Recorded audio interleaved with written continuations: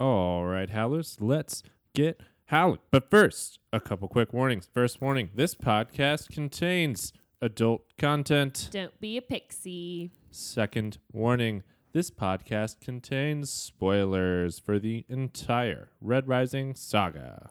Don't forget to follow us on Instagram, Twitter, Facebook, Etsy. Email us, howlerpod@gmail.com. Visit us at www.howlerpod.com and rate and review us 5 stars only. If you don't give us 5 stars only, we will blood eagle you. And now, Howlerpod.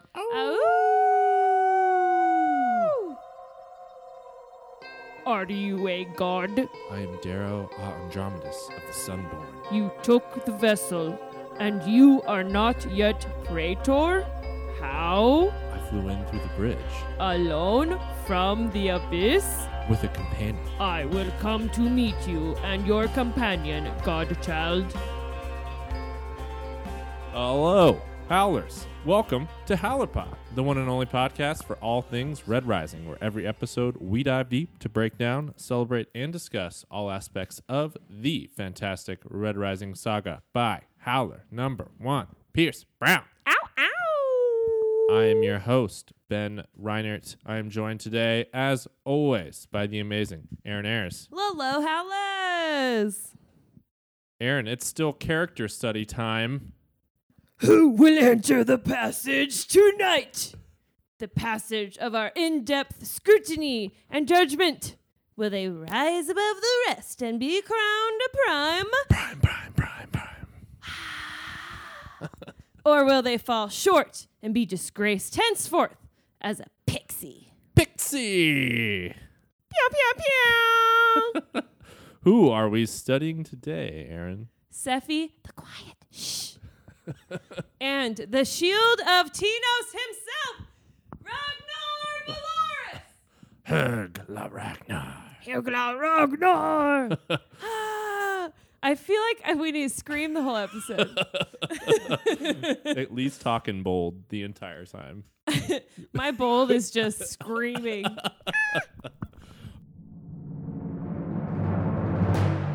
All right, let's load up this star shell and shoot straight into our character backgrounds. Hopefully we don't shit our suits when we get our hearts ripped out of our chest. Let's start with Sephi the Quiet, a.k.a. the Queen of the Valkyrie. Sephi is an obsidian and the daughter of Aaliyah Snowsparrow. And maybe, probably not, but possibly, no, definitely not, but maybe, Volsung Fa. And sister to Ragnar Valoris. She has an angular face with small eyes that are very close together. She also has RBF. Like, sorry, Sephi, but you do. That's for all you youngins. That's resting bitch face. I believe the exact description from the Red Rising Wiki that said she had a stern look or something like that. We forgot to say this in our thank you last week, but thank you to Red Rising Wiki, where we find most of our character descriptions. Right. It's just a great refresher. Uh-huh. You know, if you haven't visited Red Rising Wiki, take a spin. Just Google Red Rising Wiki and you'll find it. Okay, back to Sephi. Yes, the left side of her head is shaved, and she has a blue ring with runes all around it tattooed there. And then on the right side, she has a long white braid. And then she has an iron bar through her septum and another set of eyes tattooed on the back of her eyelids. Pretty fucking sweet. I'm actually thinking of getting my own eyes tattooed on my eyes. Oh, nice. Would you go just so like brown blue, on brown? No, I'm brown, saying wow. like so I always see you. People just be like, that girl's eyeshadow is dark. She loved Ragnar so much and was so upset he left, or was, I guess, sold into slavery. Oh, yes. She took a vow of silence when her mother gave him away. She kills her mom. She starts speaking again at that time and definitely hasn't stopped speaking by the time Dark Age rolls around. Yeah. She's got a lot to say. She's got a lot to say in Dark Age. It's been 20 years. She's been doing a lot of thinking. You know, She hasn't been journaling, so it's all trapped inside. She's a fierce warrior and the leader of the famed Valkyries. She is loyal, almost to a fault, one could say, and fully devoted to fulfilling Ragnar's dream and freeing her people from bondage. So we first meet Seffi when she witnesses her brother dying and bleeding out on the snow. Pretty much the worst moment of my life. Definitely a low point. I'm not saying I've had a very challenging life, but it was definitely one of the lowest points. Hey, when your best friend dies, it's a pretty low point in anybody's life. Well, I don't want to diminish people who have actually had best friends die and not fictional characters. Anyways, I did cry every time I read it. She's convinced by Ragnar's dying wishes and by Darrow to join the Rising and in their cause to free all of the low colors and abolish the whole society bullshit. She kills her mom after that. Pretty fucking cool. That's a badass scene. She kills her, Aaliyah, because Seffi finds out that Aaliyah, her mom, has known the truth about the quote gods, the Golds, all along and was scheming with them and being a little slaver and, horrible person. With Aaliyah's death, Seffi then claims the crown of the Queen of the Valkyrie. She fights alongside Darrow in the Battle of Ilium and continues to fight with him in the Solar War, becoming a famed warrior and a howler in the process.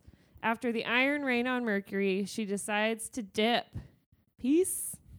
She leaves everybody because her people have suffered too many losses fighting this war for other colors. The Obsidians have taken the front lines, and they've been having the biggest losses out of everybody. So Darrow leaves for Venus, and Seffi disappears to, guess what? Mars. That's where she's been. She and the Obsidians settle in a city of Olympia at the ancestral home of the Bellonas, Eagle's Rest. After settling there, she manages to smuggle Ephraim, Pax, and Elektra away from their captors, the Syndicate, and over to Mars. She holds the children as wards/hostages and offers a deal to Ephraim to train her Skoogie assassins and vows to give Volga and Lyria back in return. She reveals her plans for the Obsidians to Ephraim and her dream to turn them into one self-sufficient all-tribe under her leadership. Unfortunately for her, before she's able to realize her goal, she's poisoned, set up, and betrayed by her advisor and a double agent who's actually in service of the Fear Knight, Xenophon. Volsung Fa arrives on Mars, challenges Seffi for the leadership of the All-Tribe, exploiting existing tension with the men and women in the tribe, and he swings the support of all the males into his favor. Seffi's killed by Fa in a single combat and brutally blood-eagled, yelling, "Hear Gla Ragnar," with her dying breath. That takes us to Ragnar Valeris, the Shield of Tinos, a.k.a. the Prince of the Spires, a.k.a. the Speaker, A.K.A. the love of my life. a.k.a. the one who talks in bold, A.K.A. the candy-stealing giant who can read. Okay, Ragnar is Stained, the strongest and deadliest class of Obsidian warriors. He is the son of Aaliyah Snowsparrow, and maybe, probably not, but possibly, no, definitely not, but maybe, Volsung Fa. Stop saying Fa is the dad. Hey, we need to get on Jerry Springer. We need a paternity test here. And he's also the brother to Seffi the Quiet.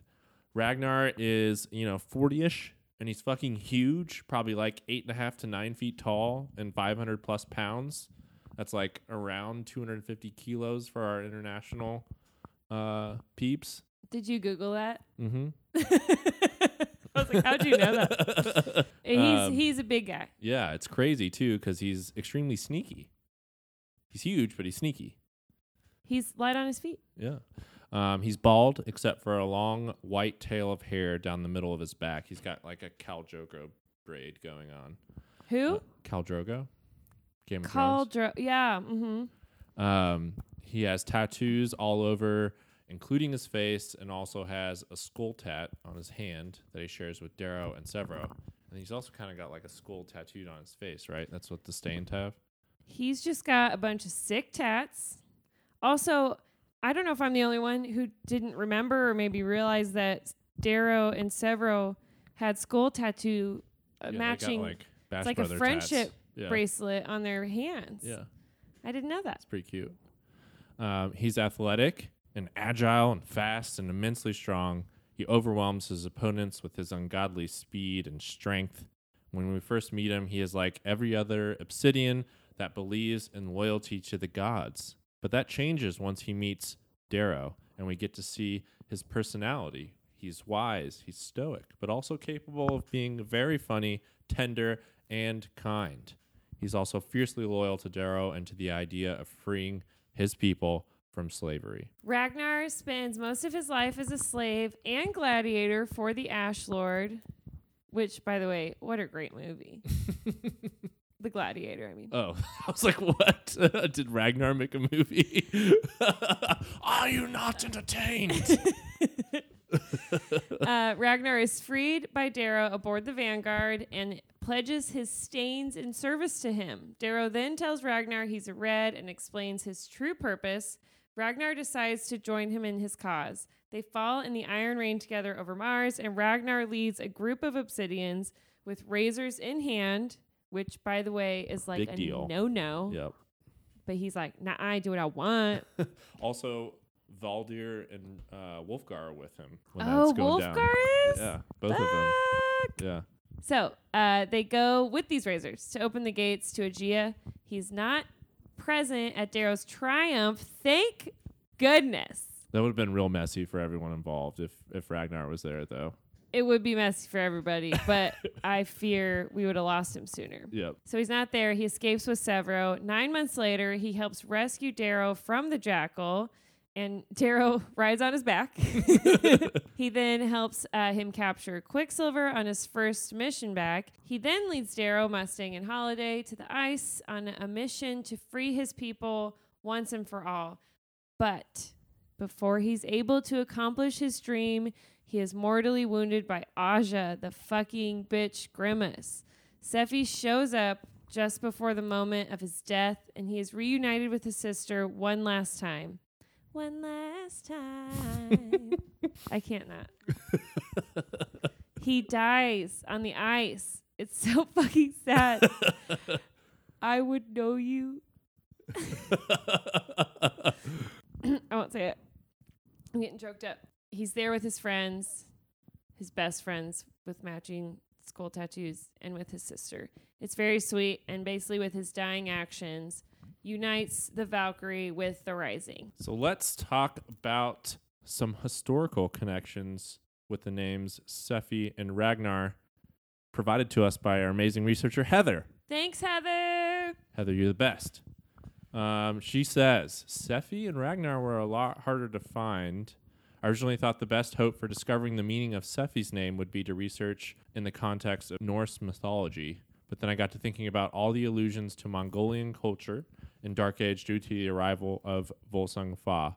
Looking beyond Scandinavia, I found that Sephi is derived from the intersection of Arabian culture and the Egyptian and Greek languages. There are many different forms of the word, but its meaning boils down to thought, understanding, or knowledge. In fact, it appears that Sephi is an old Icelandic version of the Indo-European stem for what evolved into the Latin verb sapio. This verb has two distinct meanings, to be wise and to taste. Heather says, I know Sephi already has the epithet, the quiet, which in the context of obsidian culture is synonymous with wise, but I still think the name Sephi, when we meet her in Morningstar, hinted to readers that Sephi understood the plight of the obsidians under the Gold Dominion before we learned that quiet also meant wise. Sephi literally means thought or sense, implying that despite her comprehension, she remained introspective regarding such injustice while her mother was alive, and she continued that way even after the apparent success of the Rising, i.e. by not informing the All tribe of her decaying arm and imminent death.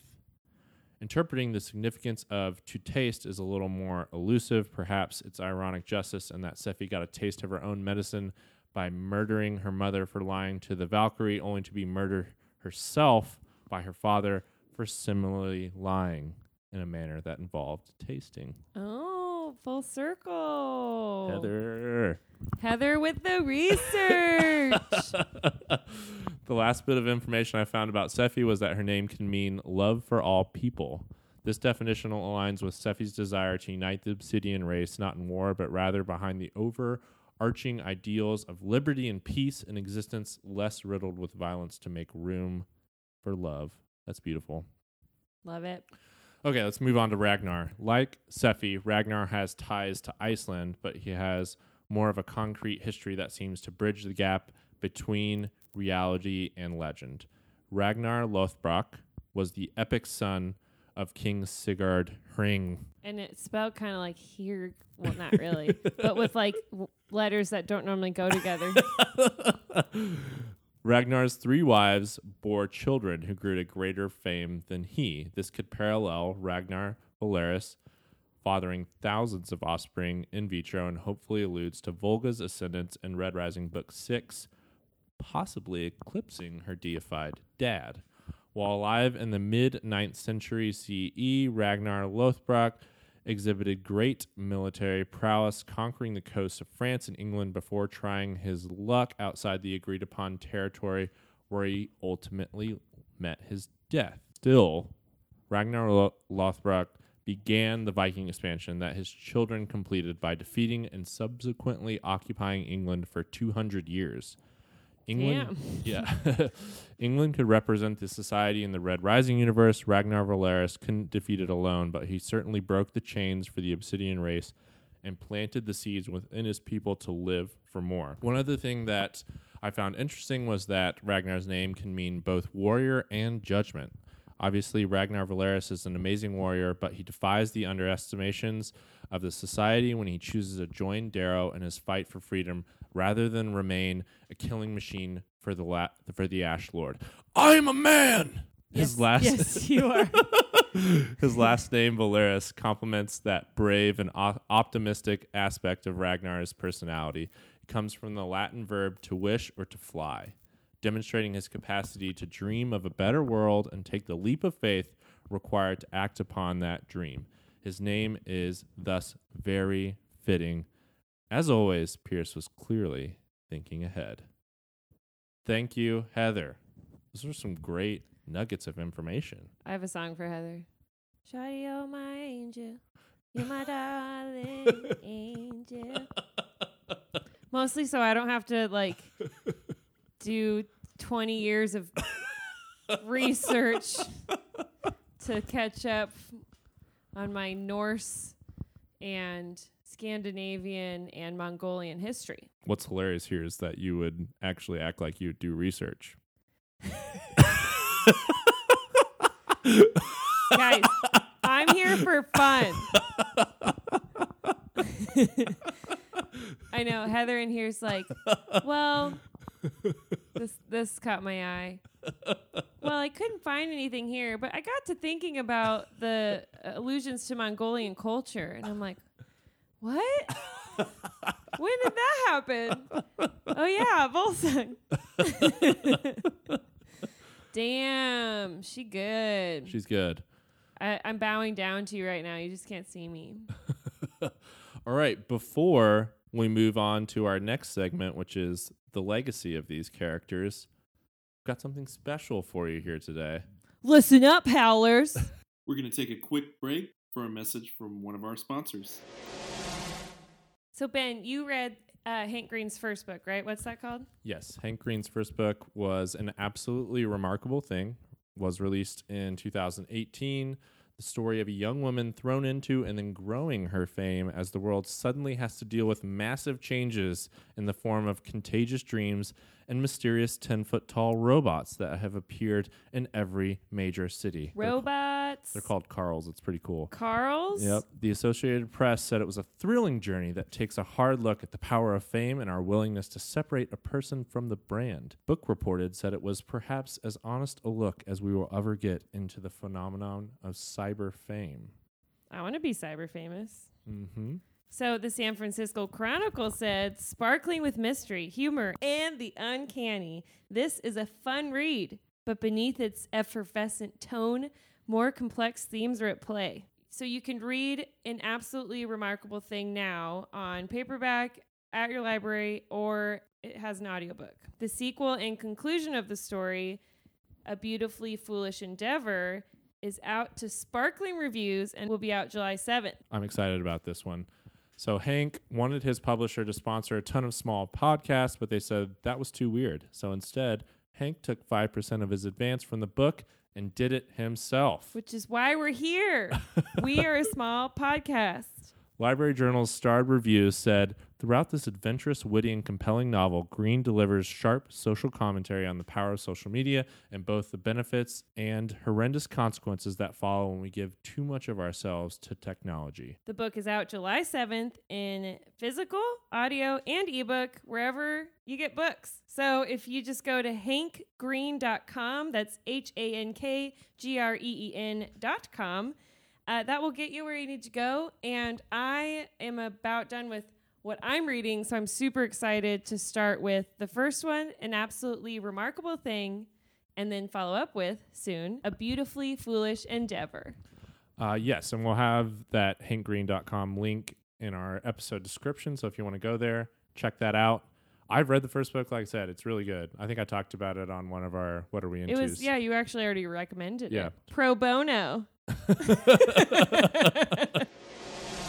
Welcome back, Howlers. Let's talk about the legacy of Seffi and Ragnar.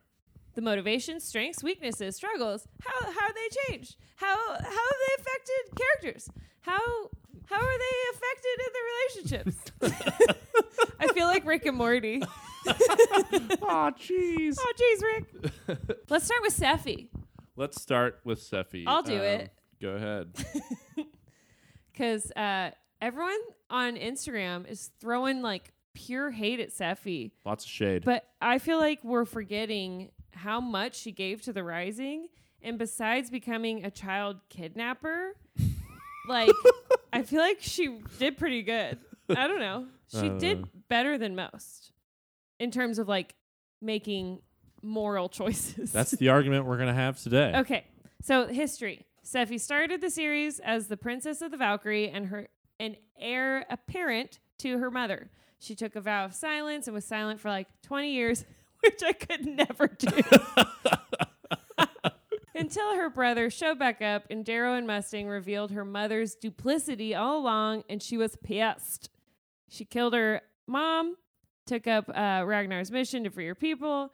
Early on, there were signs of where her path led. Remember, Darrow mentioning how much she watched the Hollows and learned about the history of the solar system. Her eyes were opened, and the seeds of change were already taking root. Both her regular eyes and her tattooed eyes were open. Every time she blinked. Right. Yeah, so I think that's what we said there kind of at the end about her just kind of being really into the history of the solar system and the Golds and how they set up this whole society in the first place. You could see the seeds were already there in Morningstar for what happens later on. Right, her wanting her people to basically get their reparations for the genocide and enslavement and indoctrination of her whole tribe. Yep. Like, she's like, we need our own continent, guys. Yep. Let's go. And it also kind of just shows that she's a really thoughtful character. She's going to, soak up a lot of this information, and you're not necessarily going to know what Seffi is thinking, but you know that the gears are turning behind those two sets of eyes, and she's always kind of scheming her own way throughout these books. So it's always interesting to see that. And then she has like a huge change. Obviously, she's a leader of the Rising, and then she becomes basically the leader of her people. She's the leader of the pack. Yep. She doesn't want to just lead them to prosperity within the Rising, she wants to, lead them to independence. They were already on their way to becoming an independent nation state under her guidance, quote unquote, the All Tribe. This led her and the Obsidians away from the Rising, which left her friends in the lurch. And this is why I think people are so pissed at her, because just think about if the Obsidians vote, or at least indicate which way they're going to go during Darrow's kind of court-martial situation, and if we could count on the Obsidians here to vote for aid for Mercury, you can just imagine what Mustang would have been able to do if she could have, kept the Obsidian strength behind her. But once they lose that Obsidian strength, they just become extremely vulnerable. The Republic does, so they just don't have the fighters, they don't have the manpower to fight the Golds of the society. Sephi was left with the decision to determine what's more important here. She saw this other path, and in this other path, she sees Ragnar's dream, ultimate dream, being realized. That is obviously an extremely heavy responsibility.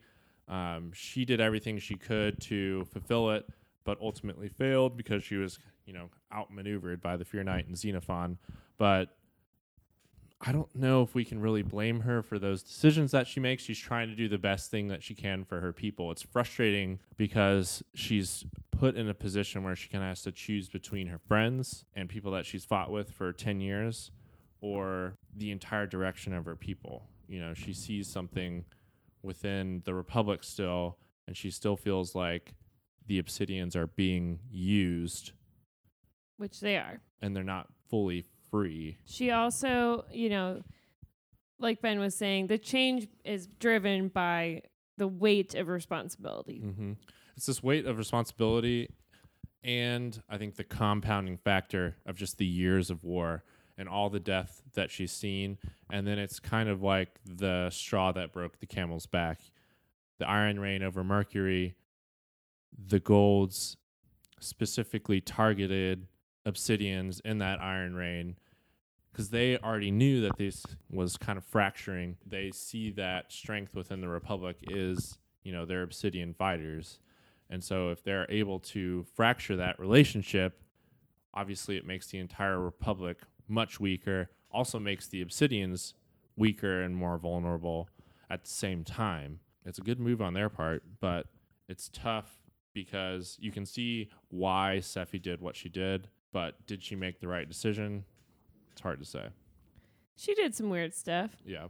So Sephi's impact, obviously, is huge, especially involving all the Obsidians. The Rising would never have been able to stand up against the Golds without the Obsidians. They stood up to the society for 10 years with Sephi leading the Obsidians, leading the Valkyrie. Also, beyond the Obsidians, all these amazing war gods on the Rising side also helped, encourage and spur the low colors. Mm-hmm. They're like, we don't need goals, we got these giants. Right. So not surprisingly, the Republic army pretty much collapses when she takes that strength away. Also, Darrow's gone and Wolfgar dies, and it all kind of goes to shit all at once. Sephi had big dreams. She saw a path for her people that not a lot of other colors were, on board with or fighting for. It was a life she dreamt for her people that's away from the fighting, away from the sacrifice, and a life of peace on their own continent. She was a visionary, and it takes tremendous will to make an attempt at changing generations of learned behavior and a whole religion and belief system. Mm-hmm. And it's ingrained, into their entire lives. And their DNA, pretty much. Their DNA, yeah. And they're basically being farmed, we learned. Her decisions as a leader of the Obsidians really fuck over the whole Rising, but can you really blame her for not wanting all her people to be like the front line the entire time? Right. I think that the thing with Sephi is I don't really think you can blame her for what she did as far as trying to create Obsidian independence. Like, that seems to me like a goal that she had earned, and something that she deserved to try and do. I think where you can get upset with her maybe is a little bit with her timing. Or like the kidnapping. Right. And just the secrecy of the entire situation too. Yeah. Didn't help. It's hard to say though, because at the same time, a lot of that politicking and that takes place in like behind closed doors, and you do have to do some of that stuff in secret, especially with what they were doing, going to Olympia and taking over a continent. They had to do a lot of that secretly, or else it wasn't going to work. The thing that we kind of learn out during Dark Ages, Mustang, because she's smart and amazing, knows exactly what Seffi is trying to do and is kind of letting her do it because she sees that this could be beneficial, and ultimately, hey, we can let the Obsidians do their own thing and then create an alliance with them to hopefully fight the society at the end of the day, because they're not going to be able to do it alone. We're not going to be able to do it alone. There obviously are some concessions that need to be made because the Obsidians were really carrying a lot of the water for the Republic. Yes. The water boys, girls, water girls. So let's move on to Ragnar. He who speaks in bold. He who speaks in bold. Do we really even need to like? Yes. He grew up on the ice. He was taken away. He was a gladiator for the Ash Lord and then became a Stained. And he was being delivered to the Julii, I believe, Victor's mom, as like a present. From the Ash Lord. From the Ash Lord, yes. I mean Ash Lord. And that's why he was on the Vanguard in the first place. Yes. Yes. Yeah, he's just being sold around. That's nice. So, obviously, Ragnar goes through probably one of the biggest from 0 to 100 changes here. He goes from fully believing in gods and magic and believing that his Stained service and enslavement is like necessary for his people. Mm-hmm. And the chains are broken for him. The veil is lifted, very similar to Darrow. Mm-hmm. And he is changed in turn. And then after Darrow gaining Ragnar's trust and vice versa, Darrow gives him his freedom and is like, do whatever you want, bro. And everyone else is like, what if he kills all of us? And his personal change, Ragnar's personal change, is really kind of what brings Darrow and Mustang together ultimately, because it allows Mustang to see that Darrow's revolution can work. Ragnar is the illustration of that. And if this person that she really doesn't even see as a person, or she's early like, on, how are you going to get the Obsidians on our side? Yeah, I mean, this is just the culture. They don't really see Obsidians as like human beings, really. It's more of like, they're war gods. Yeah, they're kind of like animals. Ragnar is able to get these golds to recognize the humanity within his race, and his like, intelligence, and empathy. He shows that he's so much more than just some warrior or just some gladiator to be used in a pit. He's a fully realized human being. I am a man. It's such a great moment, and I just love that speech from him. And that's why his change is just like, that's like the illustration of the entire book. I just love it. Yeah, it's very similar to Darrow's story, and I also think that speaking, and this kind of goes into his impact now, what Ben was saying too. He's a true hero to everyone, to all the Rising. He's obviously the biggest impact on the Obsidians. He's a hero to them and a leader, and his personal transformation led them all to take the same path. And then he was and is a huge model for Darrow and for Sevro and for their whole brotherhood. Yep. Like he was kind of the glue that kept Darrow and Sevro together in those hard times, especially when Darrow took a sabbatical, and left Sevro alone. That's true. He does play a big part. He holds the fort down. He's the shield of fucking Tinos. Yeah. He's the big daddy to all the low reds and that live in Tinos. And, he also kind of mitigates the fear that the low colors feel towards Obsidians, because he's the biggest of them all as a stained, and they see that he's a gentle giant who fights for them. So he kind of wins the trust of the low colors for the Obsidians. That's a great point. And then also, like, you also mentioned that his transformation, helped lead his people. And it was also just his words and the fact that it's his message coming to these people that they were able to trust. Like, if the hero of the Spires, Ragnar, is saying, hey, all the golds are full of shit, you should listen to Darrow. Look at me with my double razors. Right. Kylo Ren. They're not anything special. They're going to take that, and they need that kind of example, that shining example for that really to set in. Otherwise, it's something where it's just like words and they're not going to believe it. So when it comes from somebody with that much credibility, it makes that message and strength have that much more impact. Fucking Hearglau Ragnar, guys. Right. Let's hear them up. So where do they go from here? What are our predictions for the future? They're both dead, but we can talk about somebody else here. Let's talk about Fa. You are not the father. I hope. What do you think? 700 years of war. So obviously, there's two things that we can talk about here for the future. Volga and Fa. So do you think Volga is going to become maybe the hero that Ragnar once was? I hope so, because she cute.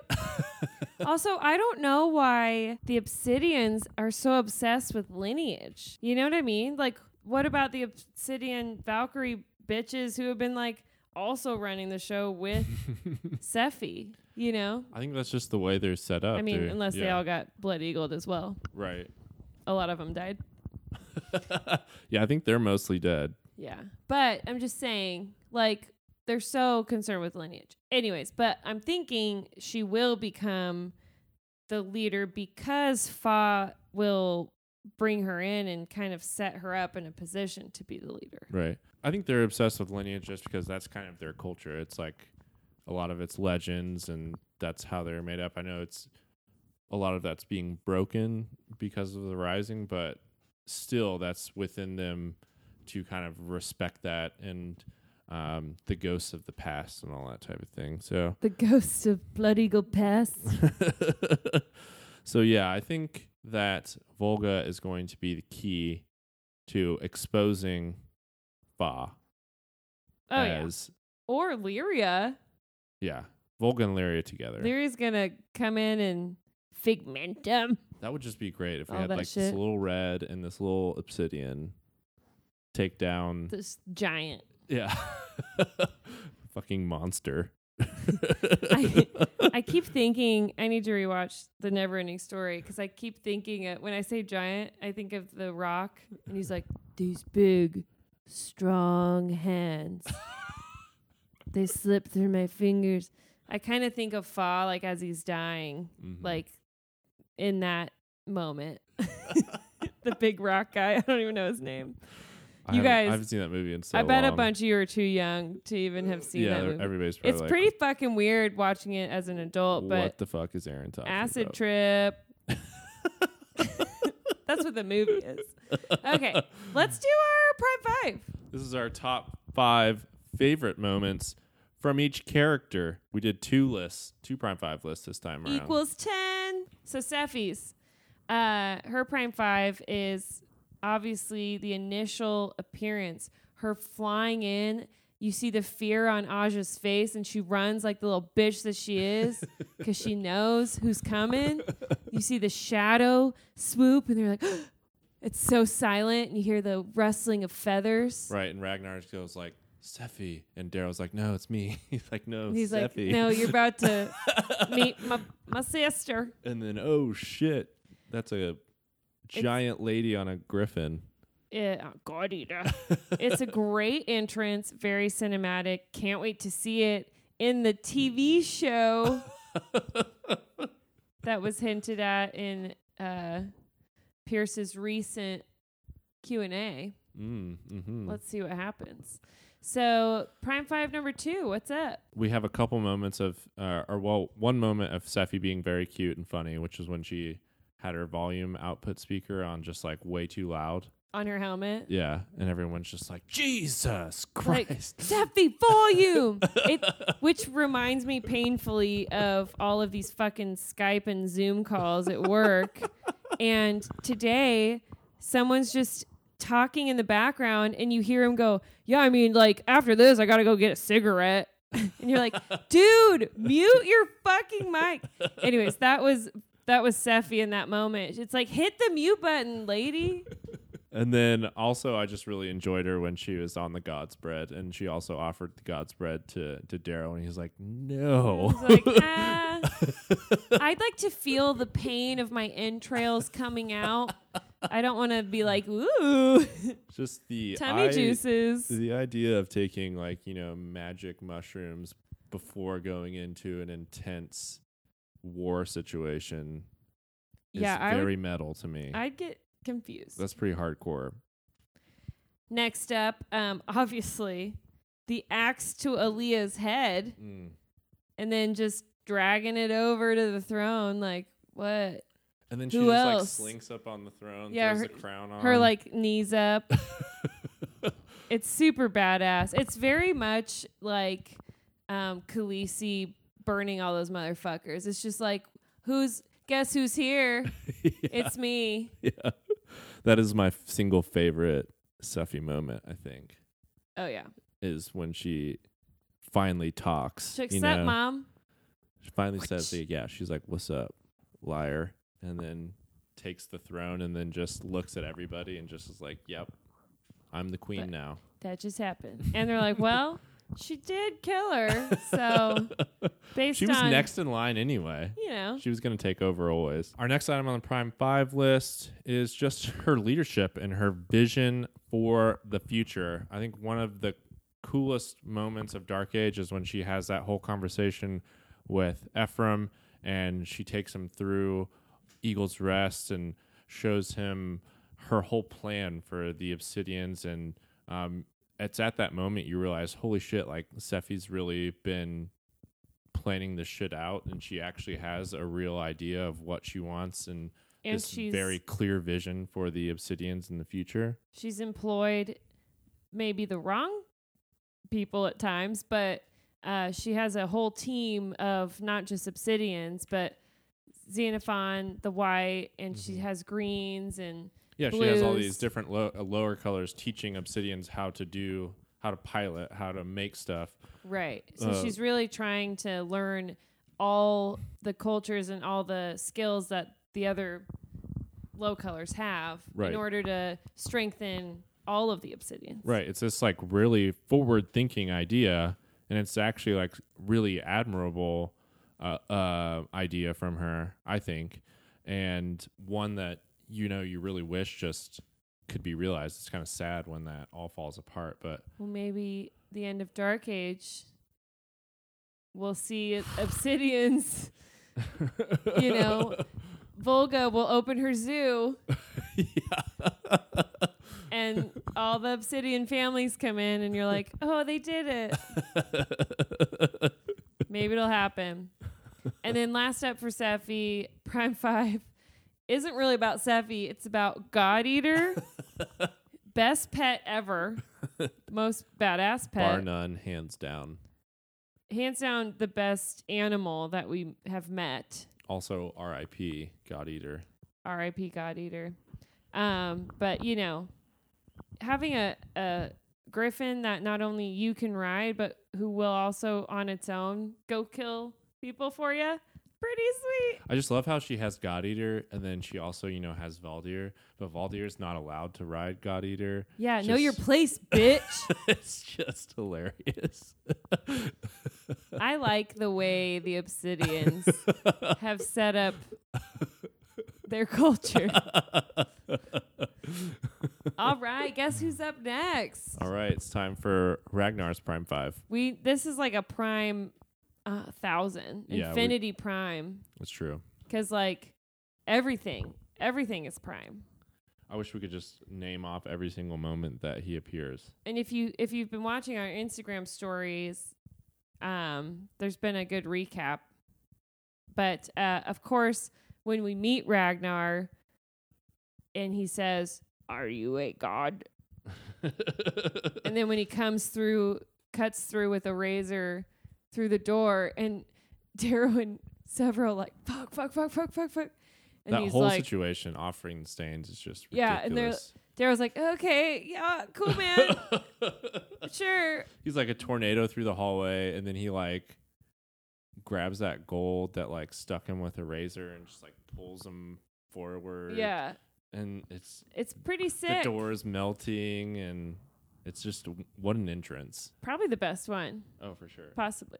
Okay, and then the next thing on the Prime 5 list is I love the legend of Ragnar stuff that we get in Iron Gold. You know, the Chuck Norris memes, we get those with Ragnar instead. Yes. So like when they're getting ready to assault the Ash Lord's fortress and stuff, Clown says, "How can you even breathe with your nose so far up Reaper's ass?" And Alexander says, "I hold my breath." Rona says, "No one can hold their breath that bloody damn long." Severo then says, "Ragnar could."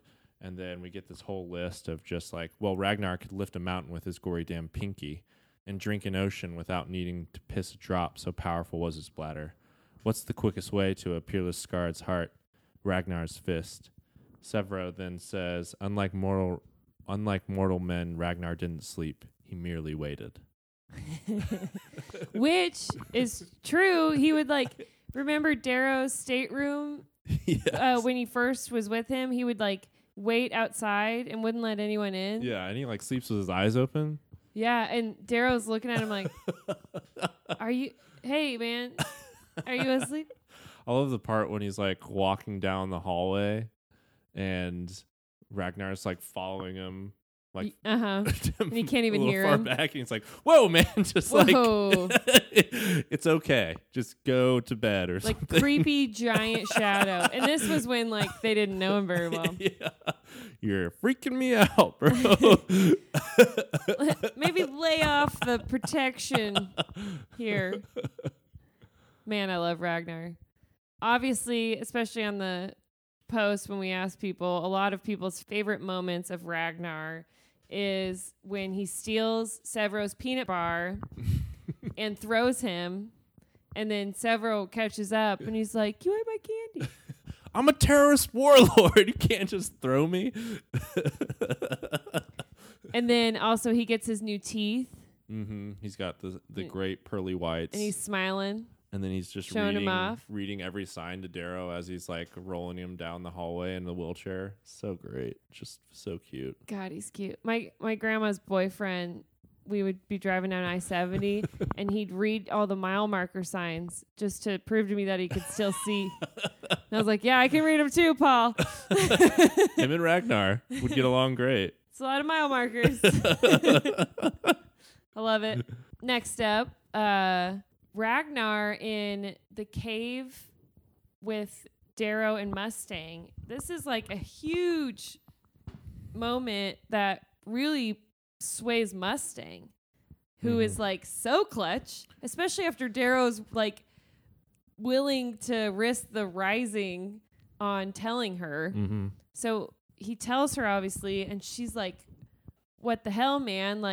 What about this guy? Mm-hmm. And she's ready to kill Darrow. And if Ragnar doesn't stand down, basically.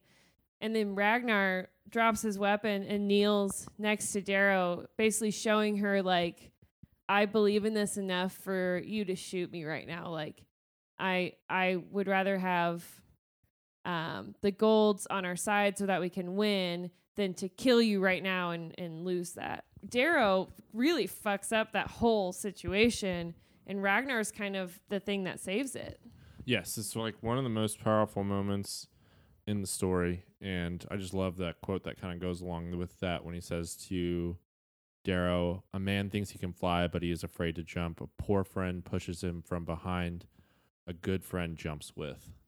And that's how he showed that. Yep. He's like, "Sup, Mustang. You gonna kneel down here with us?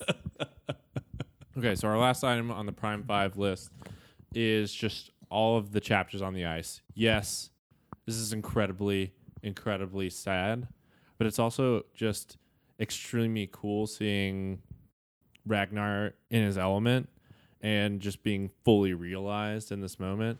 And also, I mean, this is such an emotional journey, these just few chapters here. It's so exciting seeing him, take down Aja and Cassius in their spaceship, shooting like a bazooka out the back of their spaceship that's falling out of space.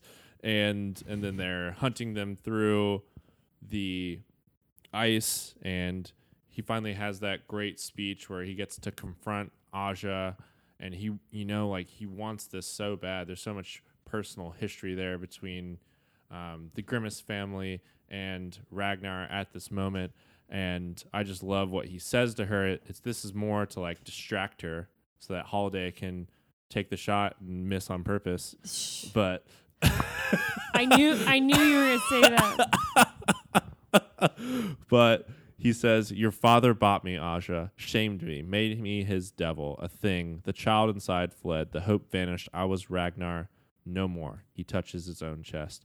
"But I am Ragnar today, tomorrow, forevermore. I am a son of the spires, brother of Sephi the Quiet, brother of Darrow of Lycos and Severo Abarca.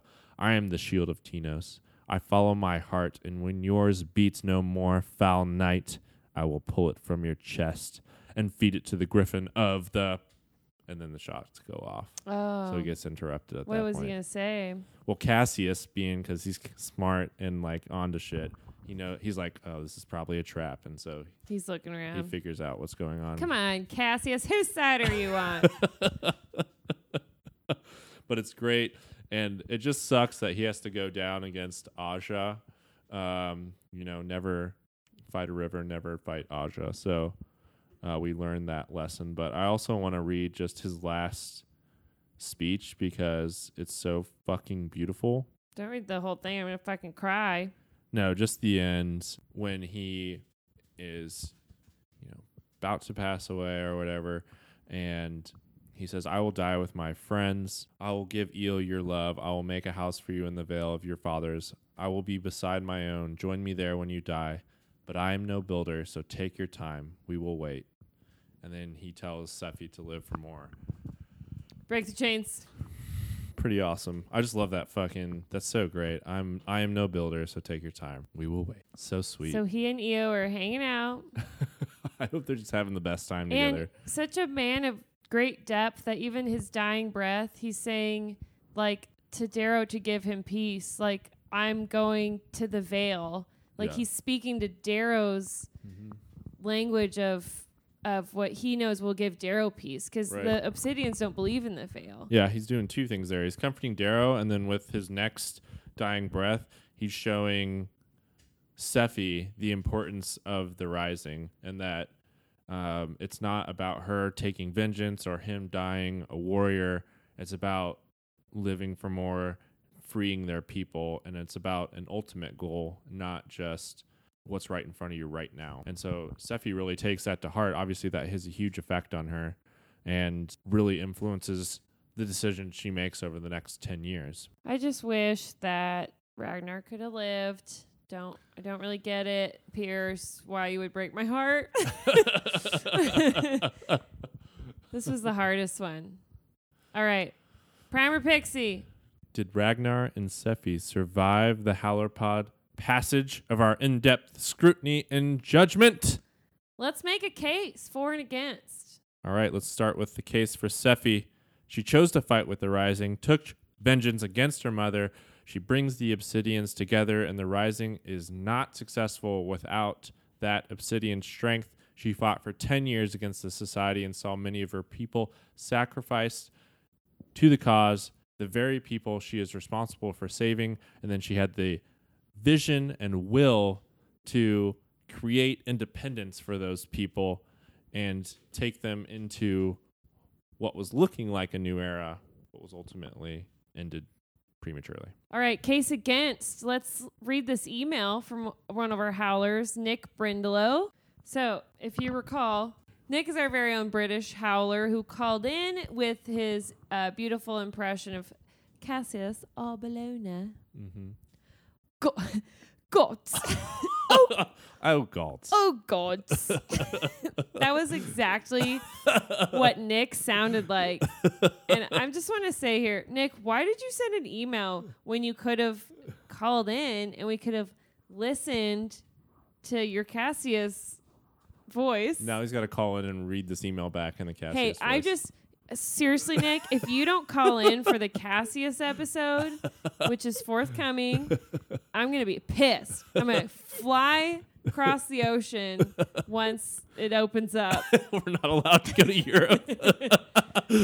And I'll wear my mask and kick your ass. All right. So Nick says, in Red Rising, Darrow says, pixies have no self-control. They take in all the treats of power, but do piss all to merit them. He says, while I don't think this is a fair comparison to Sephi, it does have to be said that she gains a good proportion of her power as a result of others. Initially, she is the leader of the Valkyrie due to her mother.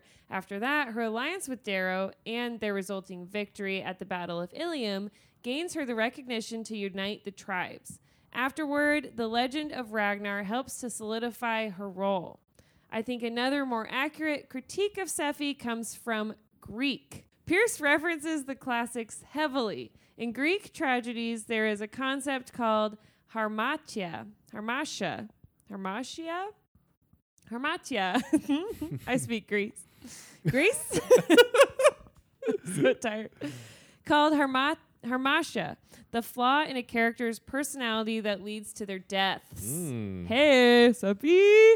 In Sephi's case, I wonder if her harmatia is an excess of loyalty? Interesting. I like this. She waited years before rising up against her mother, even when Ragnar sent messengers to the ice. It is implied that she suspected her mother knew something beyond the myths of her people. Just look at how quickly she murders Aaliyah and then spits on the body, all without asking for an explanation. Later on, as queen herself, she endures the deaths of thousands of Obsidian braves for the Rising, presumably for over a decade, all out of loyalty for Darrow. At the end, she assumes her Jarls will protect her when Fa arrives. This loyalty also makes her easy prey to people like Xenophon, and her refusal to choose another consort when she becomes ill causes many of the problems that happen later. Indeed, this could be why she actively seeks out someone as duplicitous as Ephraim. Is it? Is Pierce meaning to make a sly joke when he repeatedly reminds us that she has 2 sets of eyes with her eyelids and yet can't see what's right in front of her? I wouldn't bet money on these conclusions, but they struck me as interesting areas to discuss. I'll make a bet. Let's go.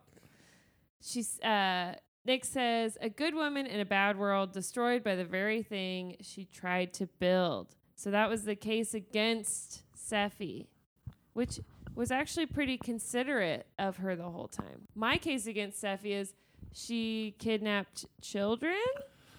Not great. That was my only point. She didn't really kidnap them, though. She is holding them hostage. Yeah, just holding them as wards. But also like training them and treating them well. I mean, I don't know. Ish, yeah. But also kind of holding them hostage, yeah. It sounds like a little vacay. Yeah. It's not great. It's not like, if you found my children, I would want you to return them to me immediately. That's how I would But feel only about if it. I give you all the ships and army that you need. Like, I agree. Completely. All right. So, Aaron, what is your judgment? Prime or Pixie? Okay, I'm sorry, everyone on the internet, but I'm going to go Prime because I feel like her legacy will be a good one, even though in the end she made some bad decisions. I think overall her life outweighs all the good that she did for the Rising and for her people, outweighs those last few moments of weakness. So you're saying Prime? Prime.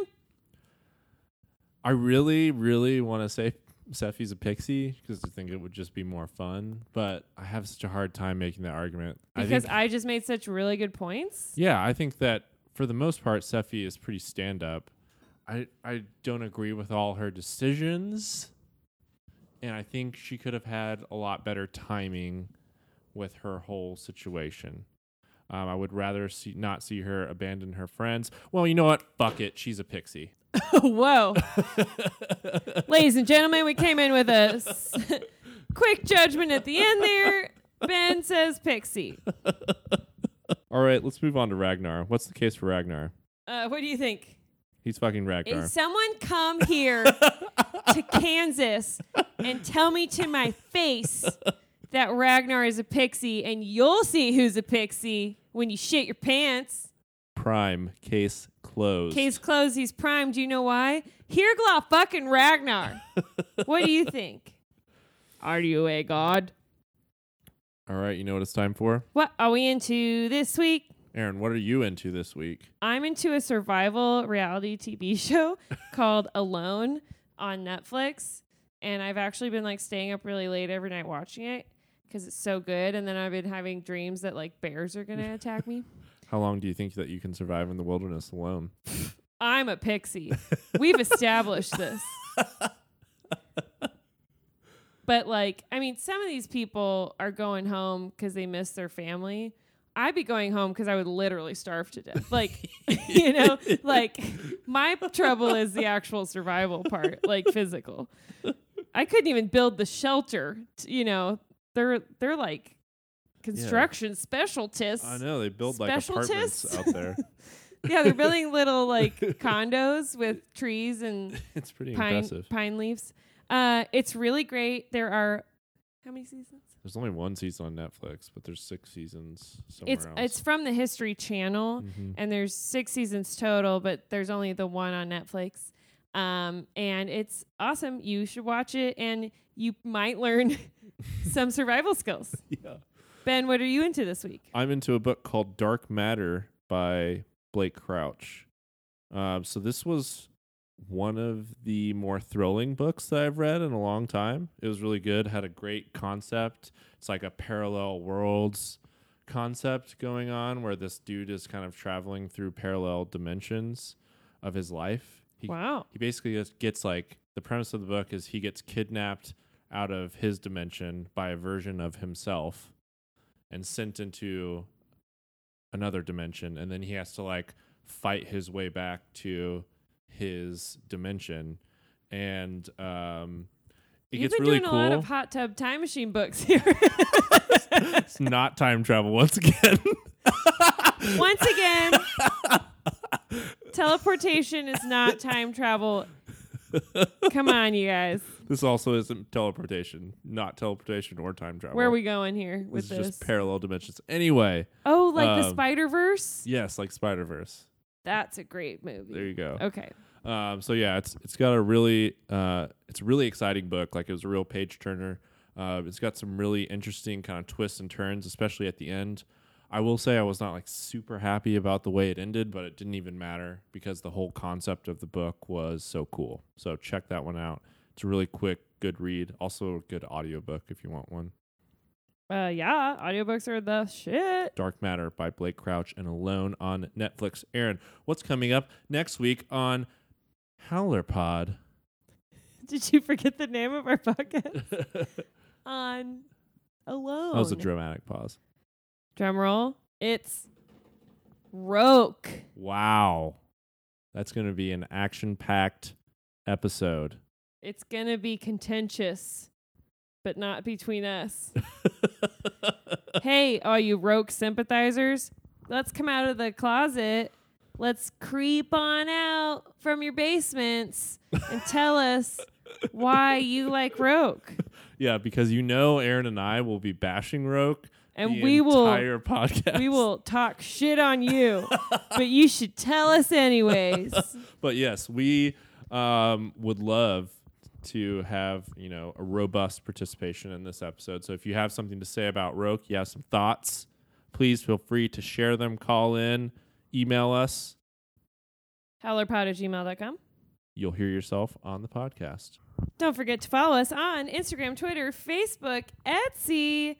Email us, howlerpod@gmail.com. Visit us at howlerpod.com.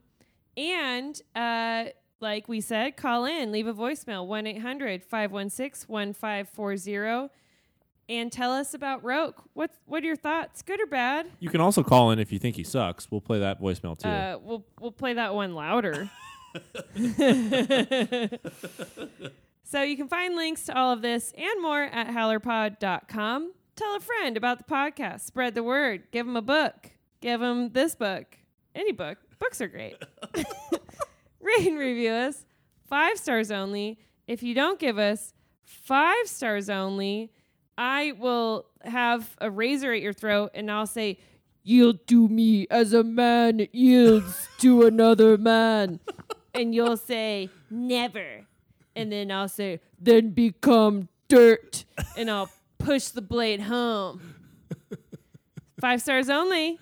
All right. Thank you to Heather, our wise and wonderful researcher, for all her hard work My angel. researching these characters and their historical connections. And thank you, Howlers. Omnis vir lupus. Oh.